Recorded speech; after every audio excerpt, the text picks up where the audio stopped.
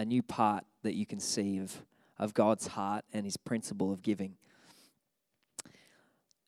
In Hebrews 10, starting verse 23, it says, "Let us hold fast the confession of our hope without wavering, for he who promised is faithful. And let us consider one another in order to stir up love and good works, not forsaking the assembling of ourselves together as in the manner of some, but exhorting one another, and so much the more as you see the day approaching." In verse 23, it says, "Let us hold fast the confession of our hope." What is the confession of our hope? How do we confess our hope? I looked at the word confess, and it's a doing word, it's a verb, it's an action. But as it relates to giving, I can partner with my hope and use my giving as an action to confess that hope. When I give gladly to the Lord, I'm declaring or confessing that I trust him more than what's in my hand. Yeah?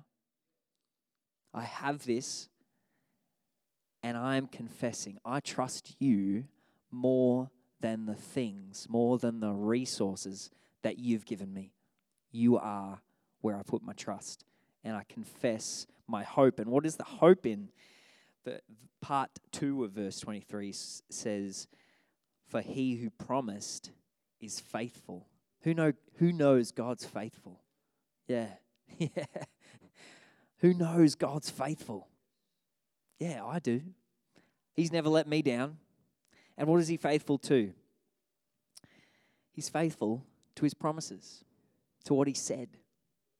We have the absolute honor and privilege of having his word readily available to us in many, many different forms now, digitally or physically. But we have direct access to Jesus, the written word. And his promises are so, so good. Yeah? They are so, so good. God promises heaps of things, as we know. His word is full of them. But what did he promise in relation to tithes and offerings? He promised to open the windows of heaven and pour out such a blessing on us that we wouldn't be able to contain it. That's one of the promises that he made in regards to tithes and offering. And my gift, our gift, the opportunity that we have this morning is to give a gift and have that be proof of my hope in him to deliver on that he promised. Is this making sense? Is anybody getting anything from this? Half nods. Yeah, good. I'll take that as a wild encouragement to keep going. Great.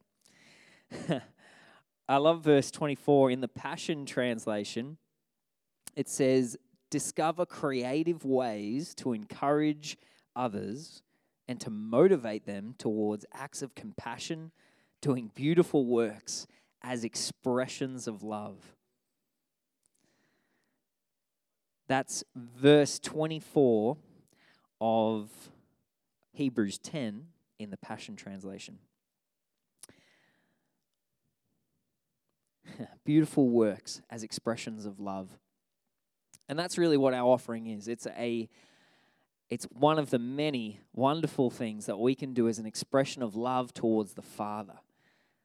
If we keep that as our heart attitude, as our motivation, we are confessing our hope in the promise that God has given us, in him who is faithful, as an expression of love to him.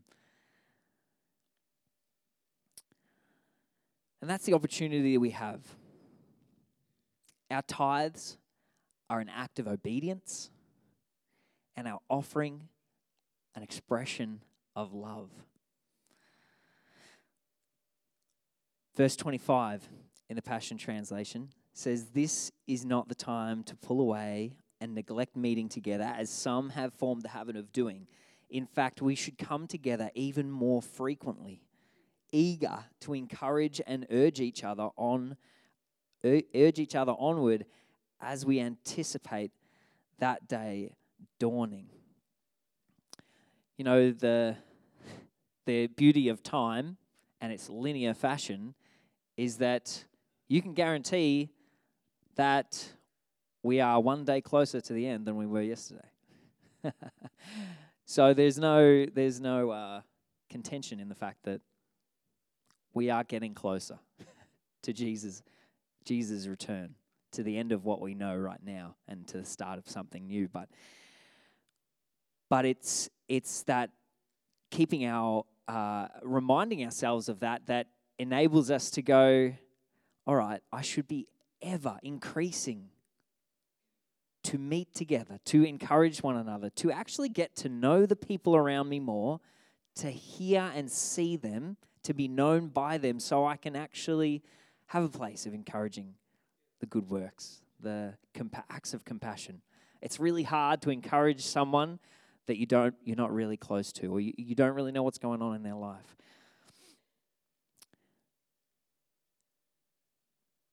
Yeah, this is what we should be doing. Coming together to encourage and urge each other on, to continue, to keep going.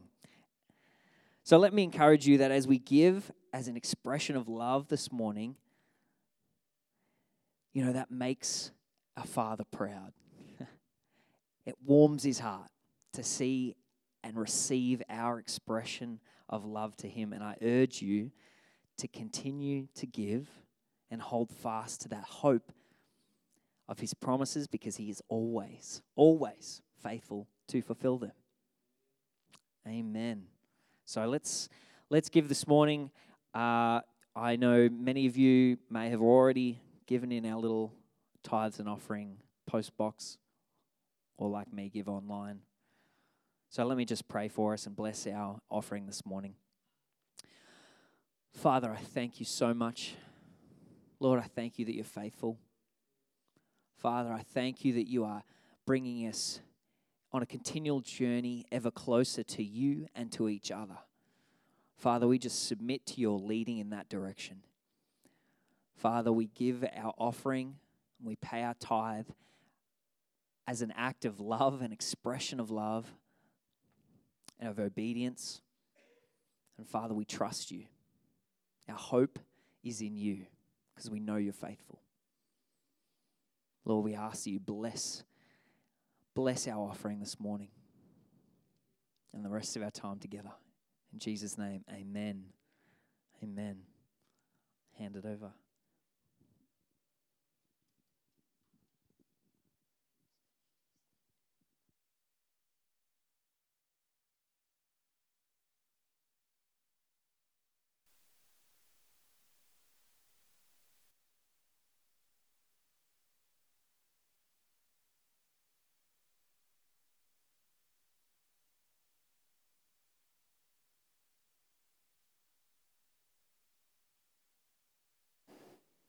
Yep, I am. Look at that.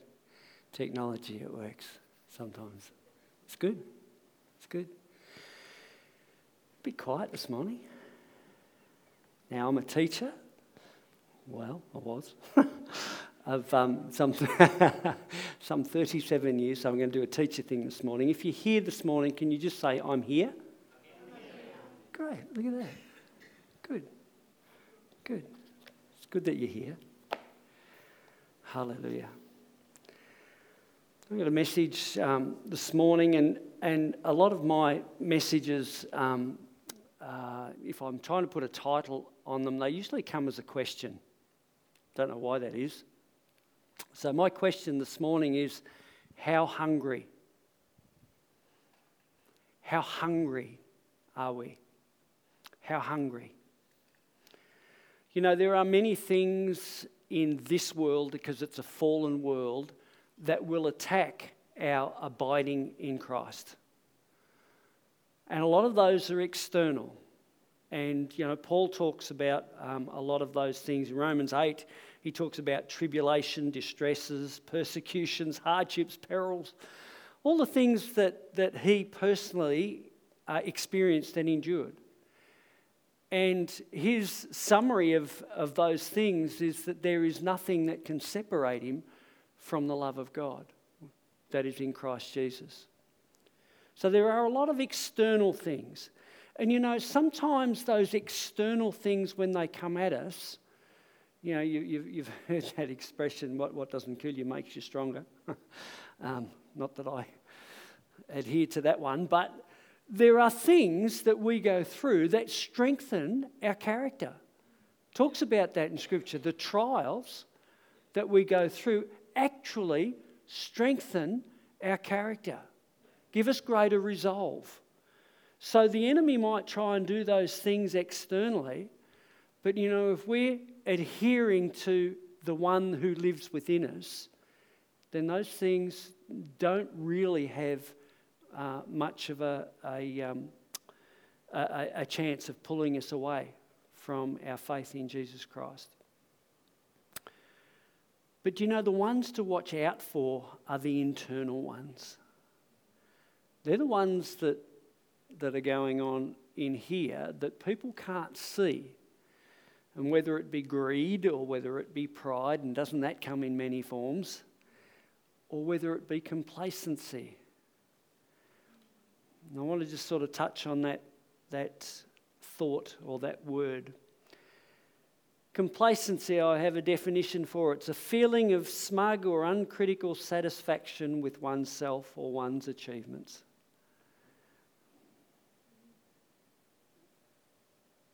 I'm doing all right. It's okay. We've got enough of everything. No.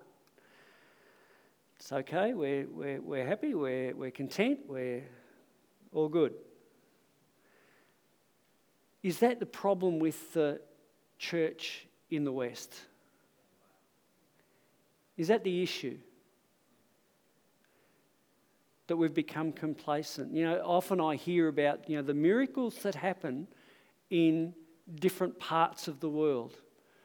You know, in India and in China and you know, all different parts of the world, where actually those external pressures are far greater than what we have ever experienced in this place.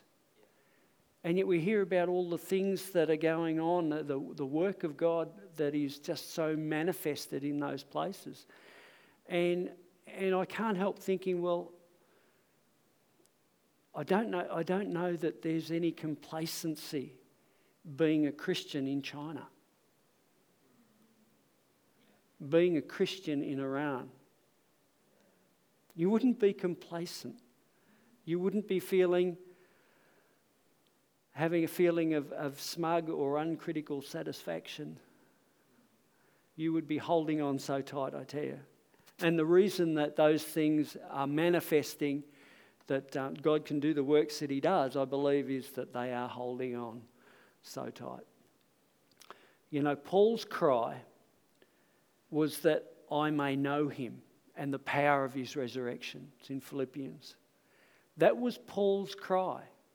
That was the cry of his heart. And you look at Paul and you think of all the things that Paul experienced.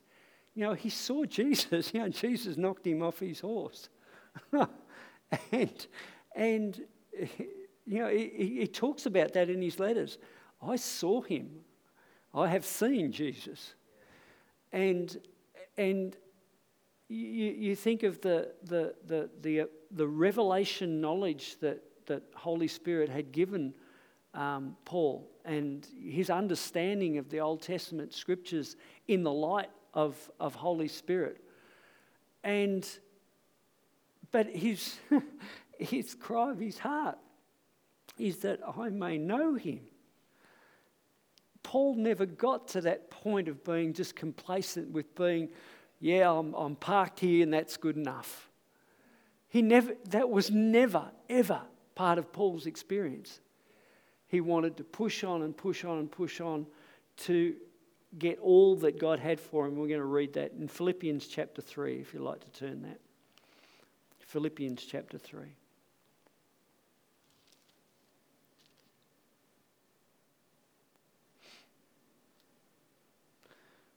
that verse that I mentioned is in verse 10, that I may know him and the power of his resurrection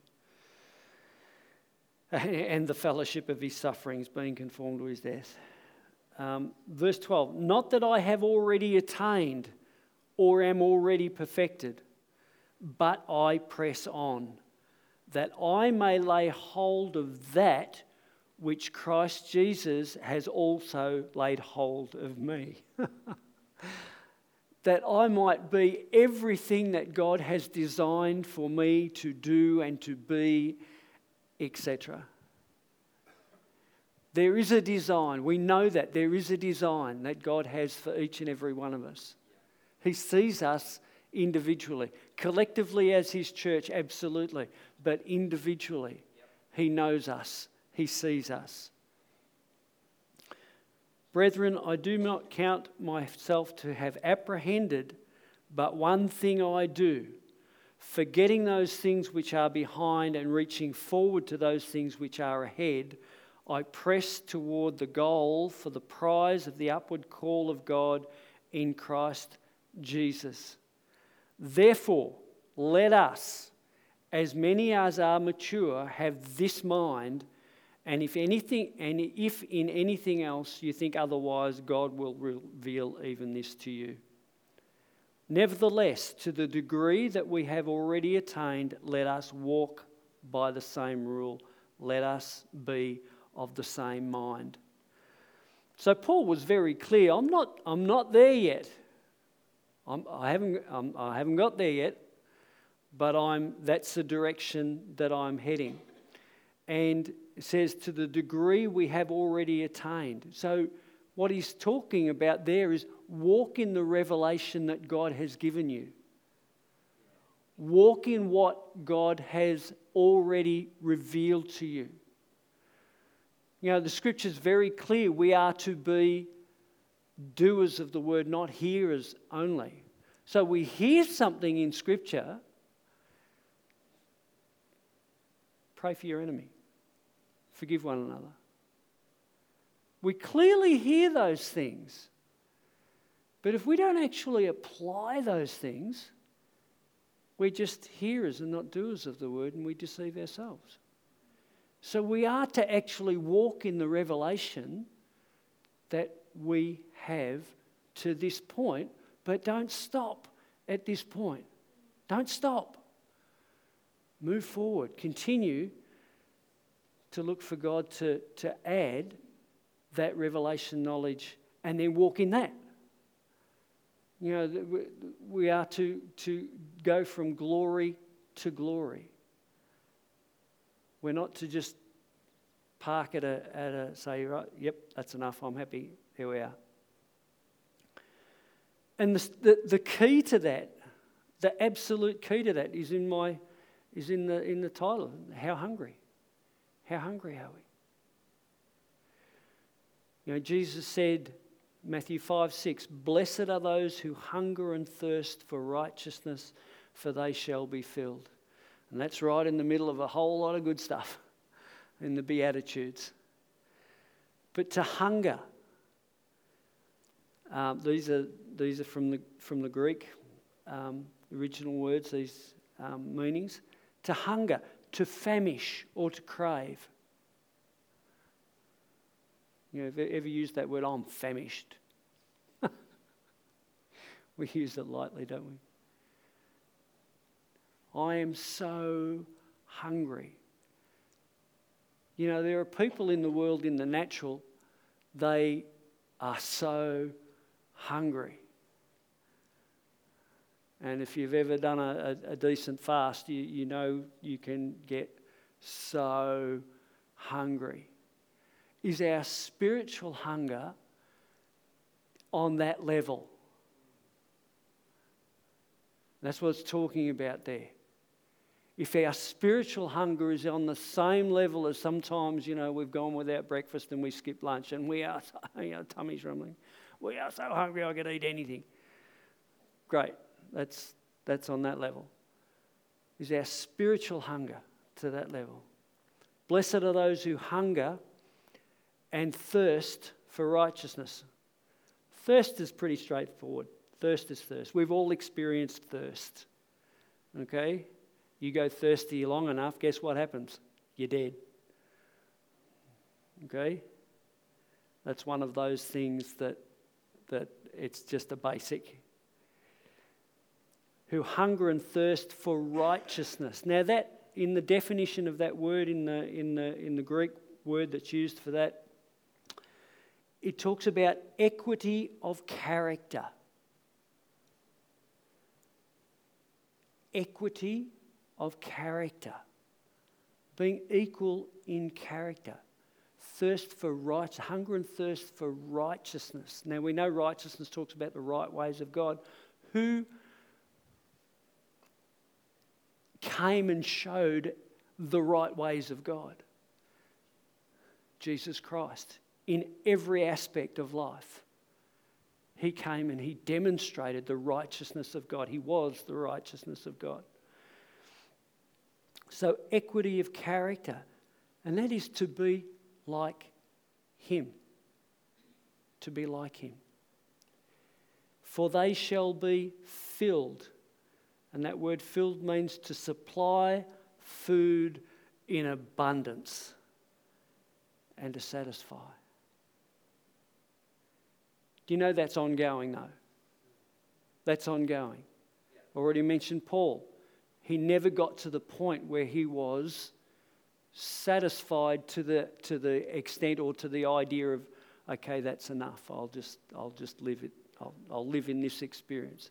He was always looking for the more of God because there is always more in God. Blessed are those who hunger and thirst for righteousness, for they shall be filled. Caleb was talking about the promises of God. That's a promise. It's in the word. That's a promise. If you hunger and thirst for righteousness, you will be filled. And you will be filled with him. That's a promise. I'd like to turn your Bibles to Revelation chapter 3.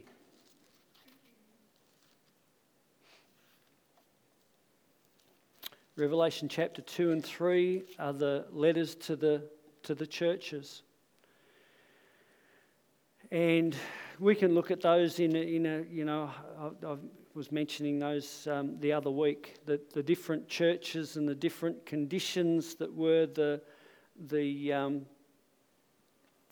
I always get stuck on that word. The way they did things, their culture, that's it. The culture of the churches. And we can look at that as being the culture of the churches, but to me it speaks even more individually than that there are some of these elements that we just need to be aware of in our own personal and individual lives. And I just want to focus in on the church at Laodicea this morning. So verse 14. And to the angel of the church of Laodicea write, these things says the Amen and faithful and true witness, the beginning of the creation of God. I know your works, that you are neither cold nor hot. I wish you were cold or hot. So then, because you are lukewarm and neither cold nor hot, I will vomit you out of my mouth. Because you say, I am rich, have become wealthy, and have need of nothing, and do not know. And do not know that you are wretched, miserable, poor, blind, and naked. It's not a good condition. I counsel you to buy from me gold refined in the fire, that you may be rich, and white garments, that you may be clothed, that the shame of your nakedness may not be revealed, and anoint your eyes with eye salve, that you may see. As many as I love, I rebuke and chasten. Therefore be zealous and repent. Behold, I stand at the door and knock. If anyone hears my voice and opens the door, I will come in to him and dine with him, and he with me. To him that overcomes, I will grant to sit with me on my throne, as I also overcame and sat down with my Father on his throne.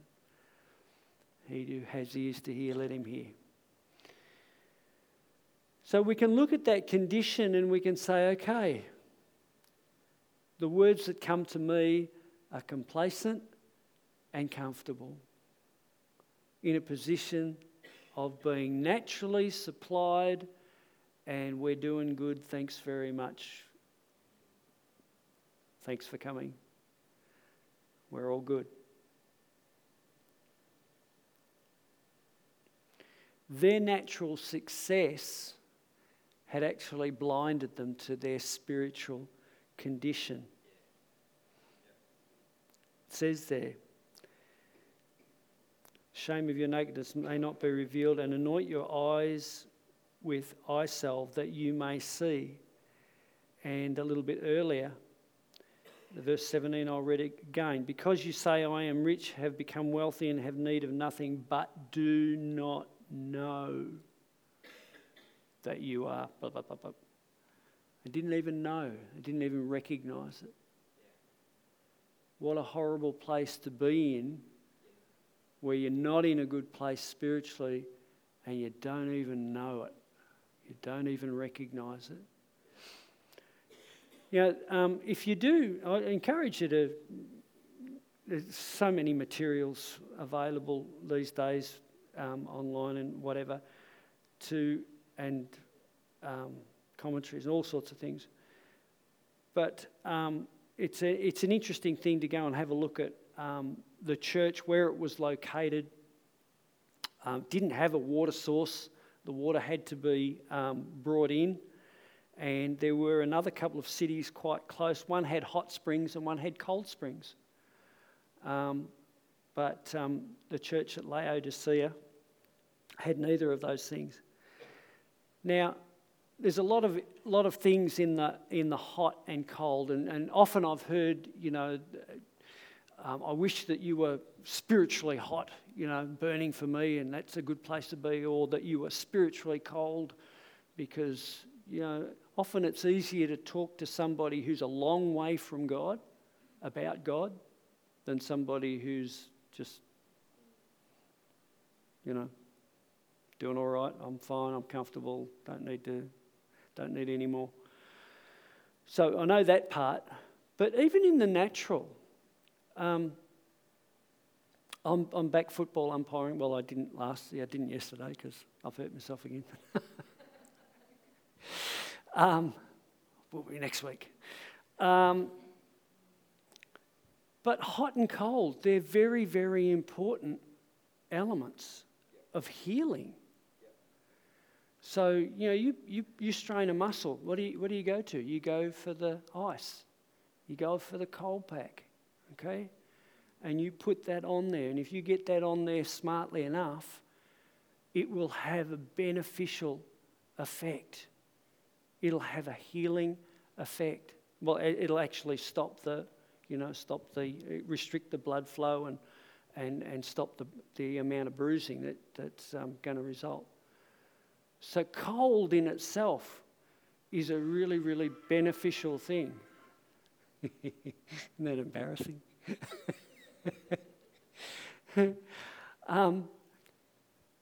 But so is heat, because after you've had the cold pack on there for a while, a couple of days of the cold pack and whatever, it's actually time to get into more blood flow. That's where you get the heat pack, and you put the heat pack on there and get the blood flow going, because that blood flow encourages healing.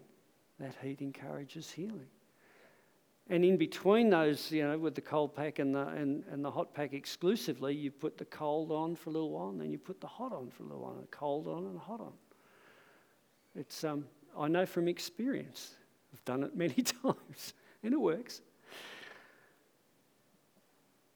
So the message there, I wish you were one of the other, because in some respect both can be of a benefit. But lukewarm is of absolutely no value whatsoever. An ice pack that's thought out is of no value. A heat pack that all the heat's gone out of is of no value. It still has the form, but there's nothing in it that will be of benefit for what it was designed to be. Verse 19 is a beauty. As many as I love, I rebuke and chasten. That means discipline. As many as I love, I rebuke and I chasten. What are we looking for in our experience in church?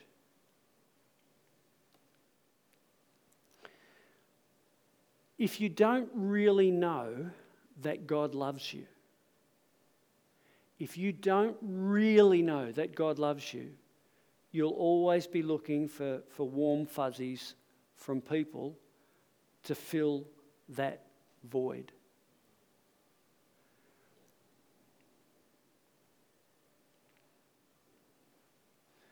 We need to have that so established in our being that God loves me, that we can actually be open to what God is saying and wanting to do. And sometimes I think, I don't know, people don't believe it. They just need encouragement all the time that God loves you. I'm telling you this morning, God loves you. That's got to be something that is just so established in our heart that we're not looking all the time in church for somebody to say, God loves you. There are a lot of things that need to happen in messages in church that are encapsulated in the love of God, that aren't necessarily stroking your back and giving you a little bit of a rub to make you feel okay. As many as I love, I rebuke and chasten.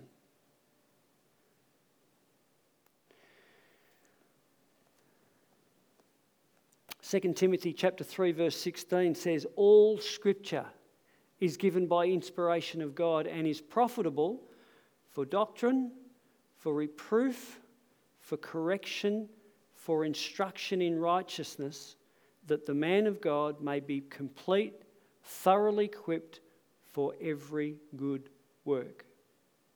So I had a look at these words. Doctrine, it's learning, teaching, it's instruction. Reproof is conviction. Now,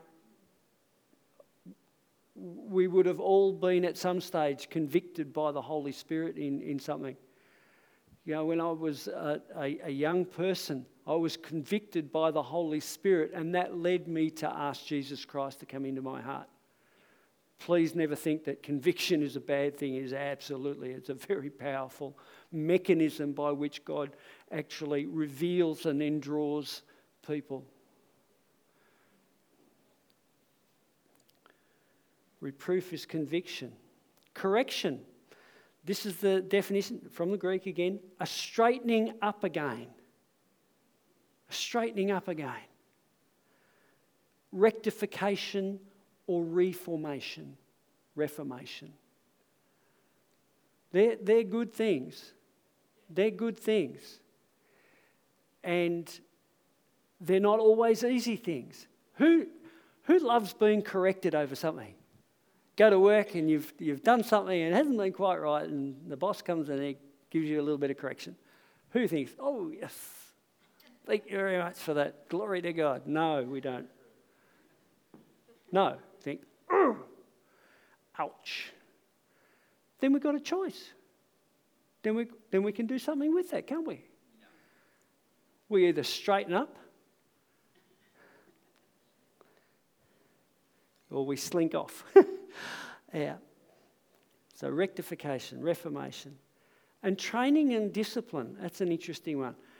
means learning to live in conformity to God's will, both publicly and privately. Behaving honourably with personal integrity and moral courage. Wow. And in those things, doctrine, reproof, correction, training and discipline, or training in righteousness, instruction in righteousness, I can't see any warm fuzzies in that lot. I'm not here to make you feel comfortable. Sorry. That's not my job. I want you to know that you are loved.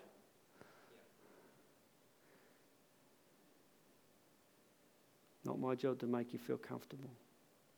So how hungry? How hungry are we?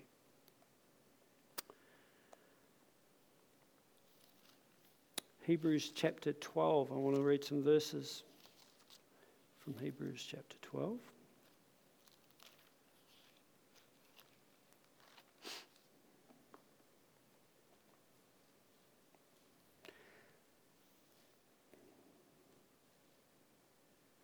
I was trying to pick out a small passage and it's so difficult to do that. So we'll read a bigger part.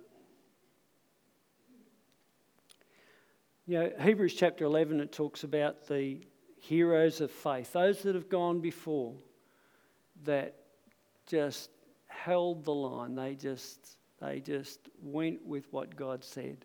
Some of them saw the fulfillment of what God had promised, and some didn't, actually died believing of the promises that were to come. And of course, some of those promises were eternal promises.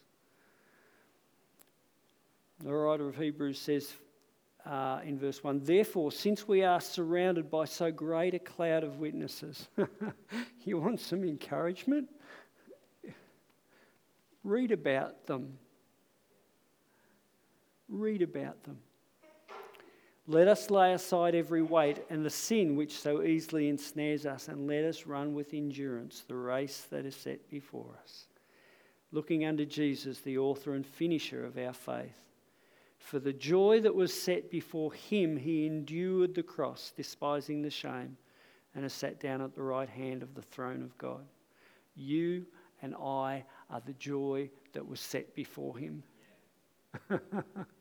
He knew the result of what was going to happen, and that was people coming into relationship, his creation coming back into the relationship with him. "For consider him who endured such hostility from sinners against himself, lest you become weary and discouraged in your souls. You have not yet resisted to bloodshed, striving against sin." That's good. It might come, but we're not there yet. But he has already been that way. "And you have forgotten the exhortation which speaks to you as sons. My son, do not despise the chastening of the Lord." That's the discipline. "Nor be discouraged when you are rebuked by him. For whom the Lord loves, he chastens and scourges every son whom he receives. If you endure chastening, God deals with you as sons. For what son is there whom a father does not chasten? But if you are without chastening, of which all have become partakers, then you are illegitimate and not sons." If we will not bare our soul to God and allow him to correct and adjust, if we keep God at arm's length in that regard, Scripture says we're not in that position. We're not in a position of sonship.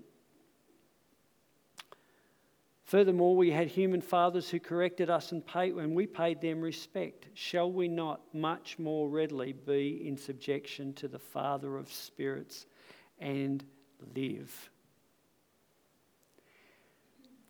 For they indeed, for a few days, chastened us as seemed best to them, but he for our profit, that we may be partakers of his holiness.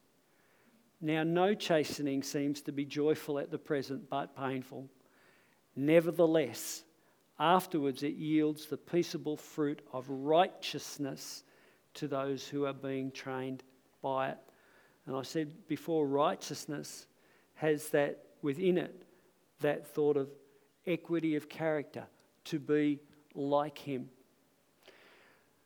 Yeah, it was quite a number of years ago now. I was invited up to the university, and they had a Christian fellowship group, and they met together, and they'd get a speaker, guest speaker in. I came in, and I'm speaking to these young people, and I thought that was really good, and I was sharing something with them along the lines of that equity of character thought.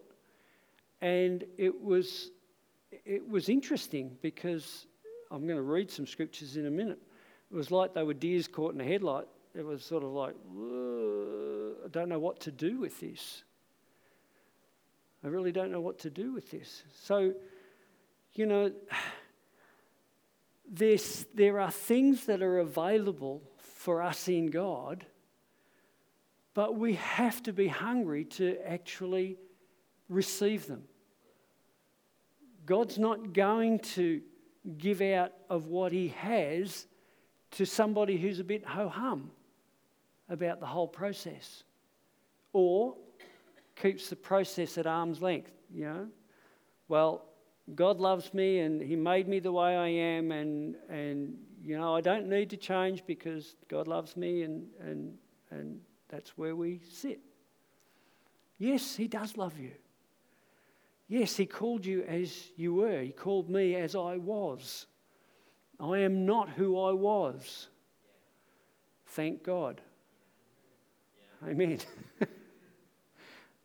And down the track a little bit, I'm not going to be who I am now, because there is a progression that God wants to take us on. Now I'm going to read these scriptures out of Ephesians.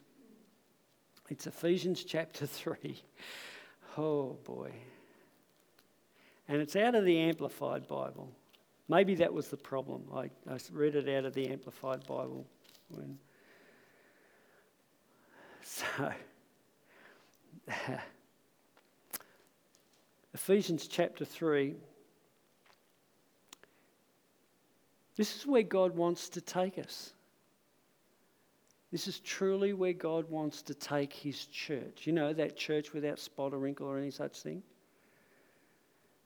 Made up of individuals who have allowed God to do that work within them. I'm going to start in verse 16. May he grant you out of the rich treasury of his glory to be strengthened and reinforced with mighty power in the inner man by the Holy Spirit, himself indwelling your innermost being and personality. May Christ, through your faith, dwell in your hearts. May you be rooted deep in love and founded securely on love, that you may have the power and be strong to apprehend and grasp with all the saints the experience of that love. What is the breadth and length and height and depth of it?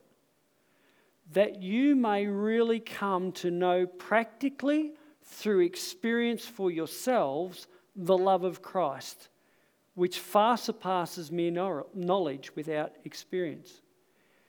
That you may be filled through all your being unto all the fullness of God, may have the richest measure of the divine presence and become a body wholly filled and flooded with God himself.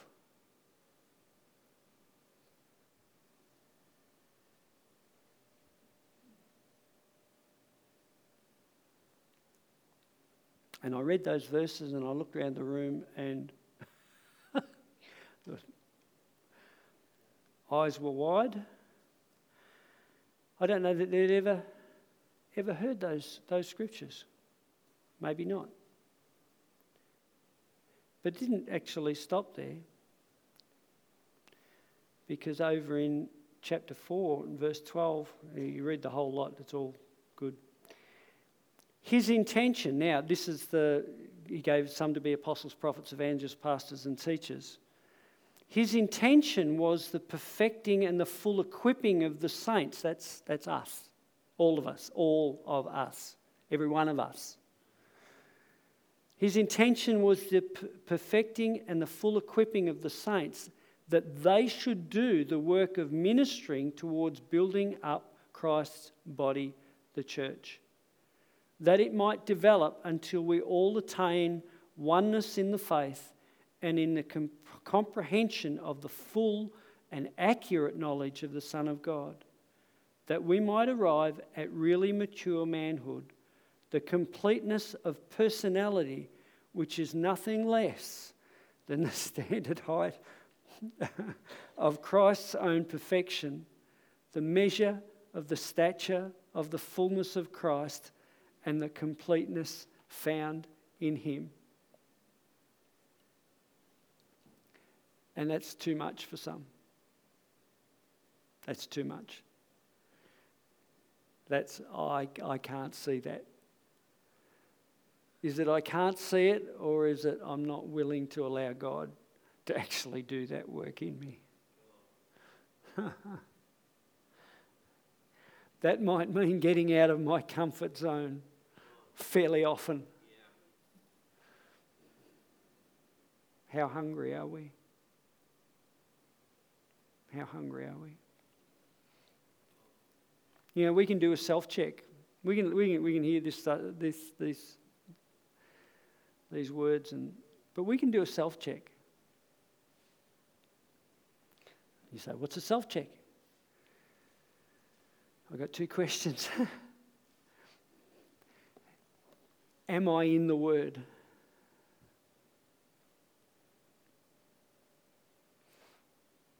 Am I giving myself to this Word? This is truth. Spoke about that last week.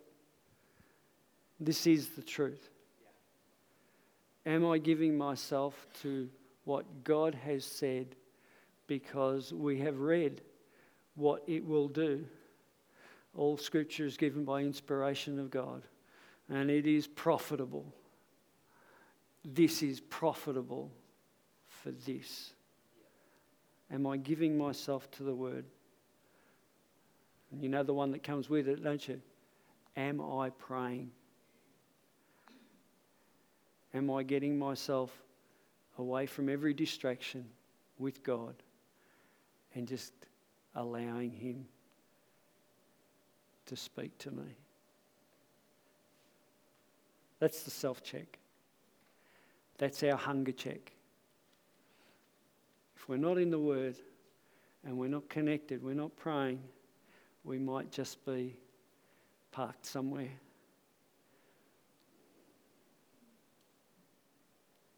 Let's pray.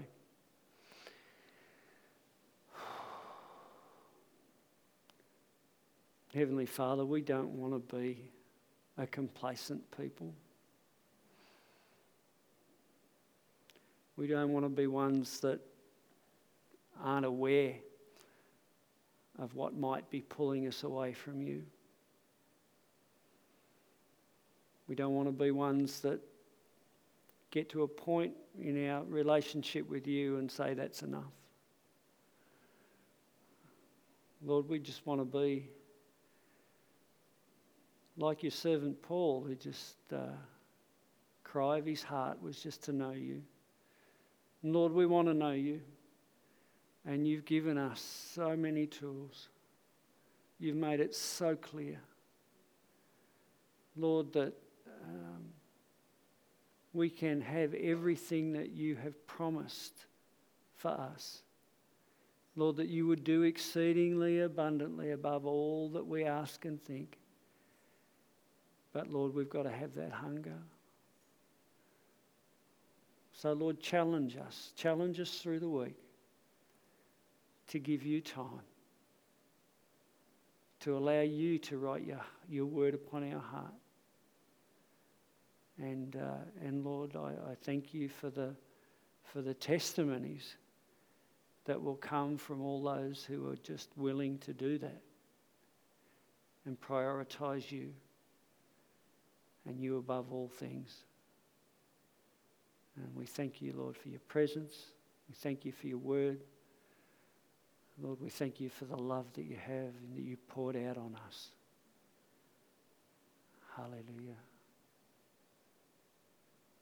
In Jesus' name, amen. Amen. We're going to have communion now. So thank you, Wilma.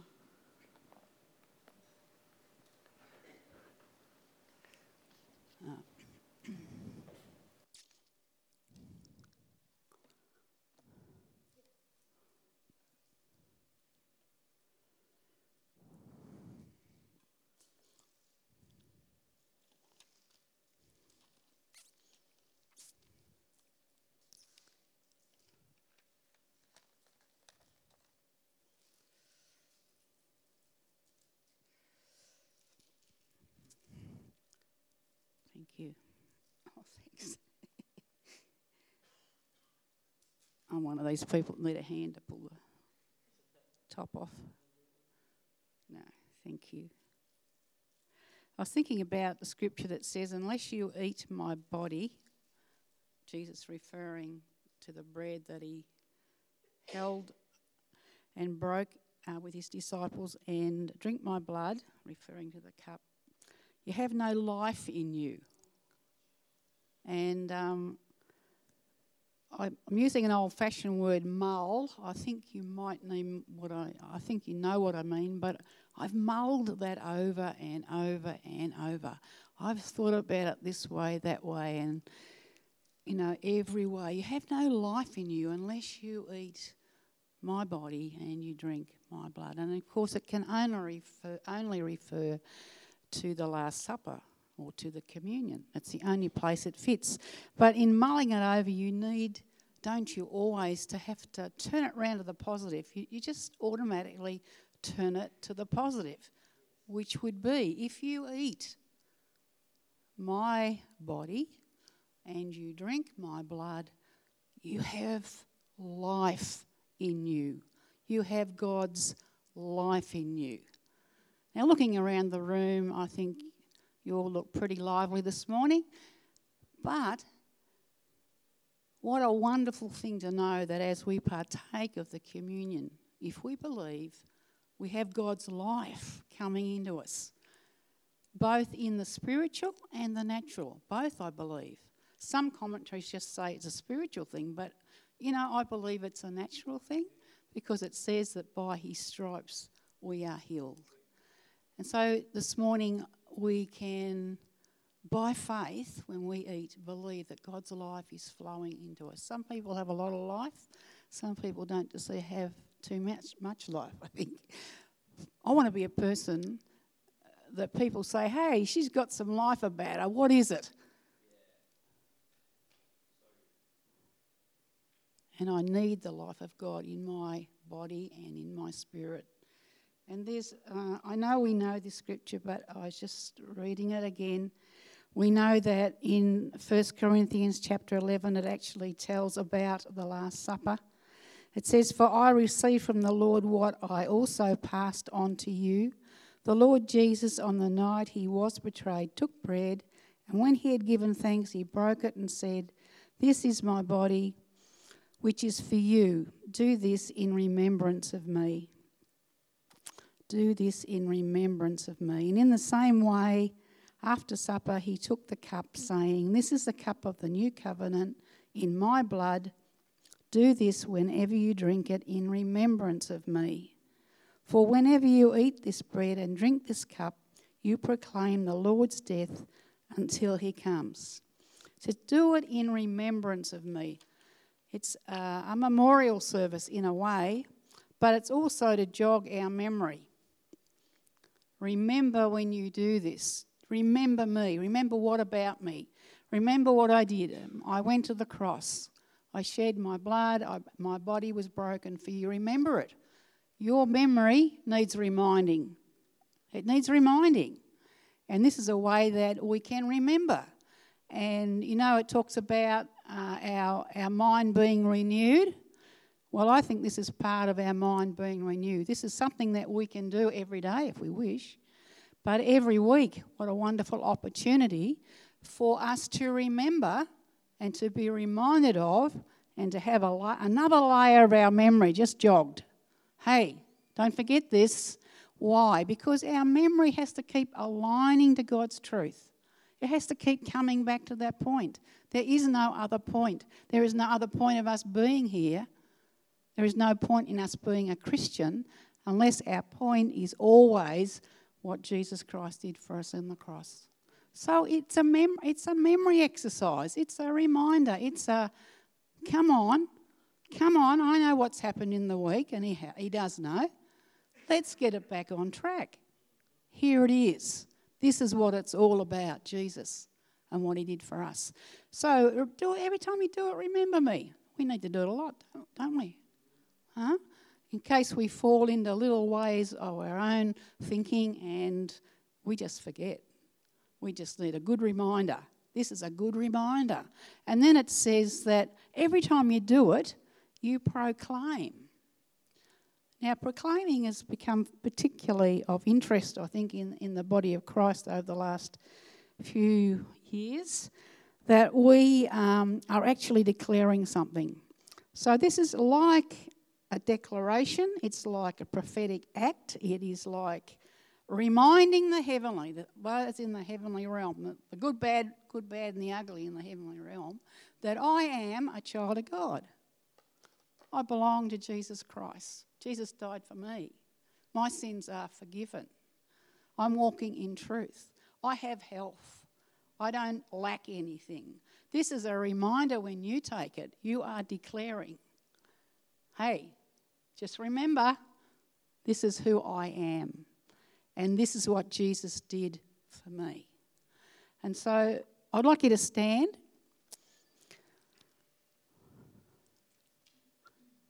And I'd just like you to hold up the little wafer.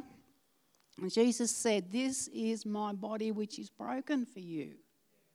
Broken for you. You're my child. You belong to me. I love you. I correct you, as we heard this morning, but I love you.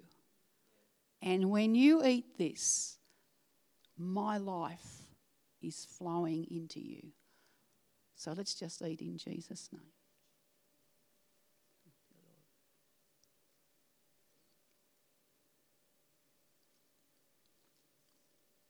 Thank you, Jesus.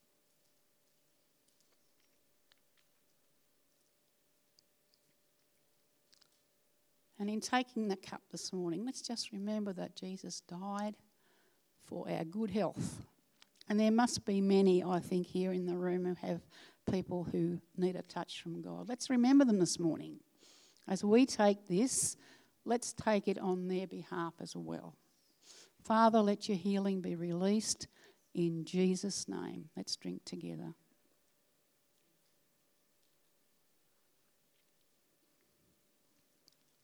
Thank you, Lord. Thank you, thank you, thank you. Thank you, Lord. Amen and amen. You may be seated.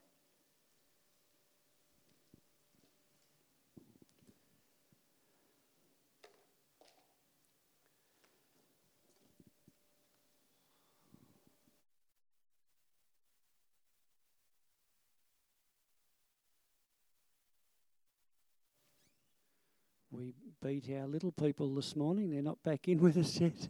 They're having some good things out there. Just a couple of notices before we finish this morning. Some usual ones. Prayer meeting 7:30 down here on a Wednesday night. I enjoyed last week's, so. God's going to continue to do some some wonderful things as people get hungry. Back to that. We've got to be hungry for what he has for us.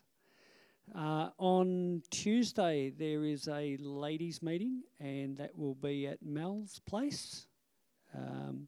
So if you're unsure of where that is, we see Coral or Flick or Chantel or Rose. Mel's not here this morning, but those people will be able to give you some direction. And I've had some really good reports back from the ladies' meeting, so yes, that will be very good. We had a good meeting on Thursday last week for the fellas, and there is an A4 sheet on the table outside of something that Steve had there for us to look at. Iron sharpens iron. So you can take one of those, fellas, if you weren't here and want to just catch up a little bit. And there is something that's coming to Bendigo. It's called Faith Runs Deep.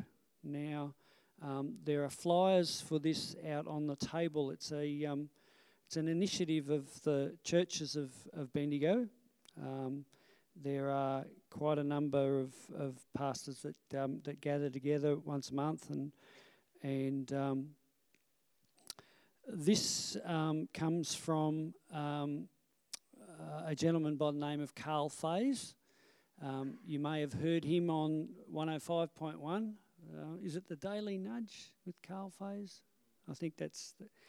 I've had a lot to do with the material that he has produced. Towards Faith is one of the DVD series that he has produced, and what's the other one? Doesn't matter. Both excellent resources in the area of apologetics and towards belief. That's the other one. Jesus the Game Changer was the other one. I've used those resources in school with the older kids. Really, really, really excellent. And this event is at the Bendigo Cinemas. It's on the 7 p.m. on the 16th of June. And it's just called Unearthed, Stories of Faith. So there'll be a number of people there that will be giving... in that presentation, which is they've put together on film. And it's talking about stories of faith from our history and today, as featured in the New Australian, or in this documentary. Now, there will be some people there with that. Colin Buchanan will be one. Now, some people hear Colin Buchanan and they think children's ministry, and he is absolutely magnificent in that area, but he does have some grown-up stuff too.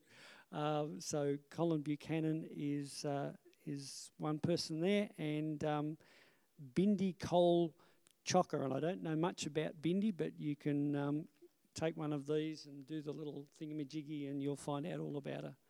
Okay, so the whole idea of this program and this resource is to invite people into a discussion and into that process of bringing people to faith. And sometimes we find that an awkward thing. It shouldn't be, but sometimes it is. And the more resources that we have at our disposal from people who love Jesus and have really given some thought and prayer regarding this, the better. So please take one of these. There's a whole stack of them. If you know people that you would like to give one to, as I said, there's a whole stack of them. Just take them, get them out there. because I think it'll be a really, really beneficial material for the body of Christ. And with that, I think we will say good morning, and the Lord bless you really, really good.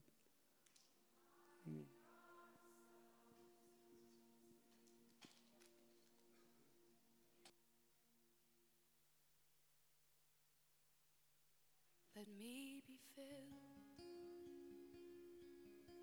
with kindness and compassion for the one in whom you love and gave your son for humanity. Increase my love. Help me to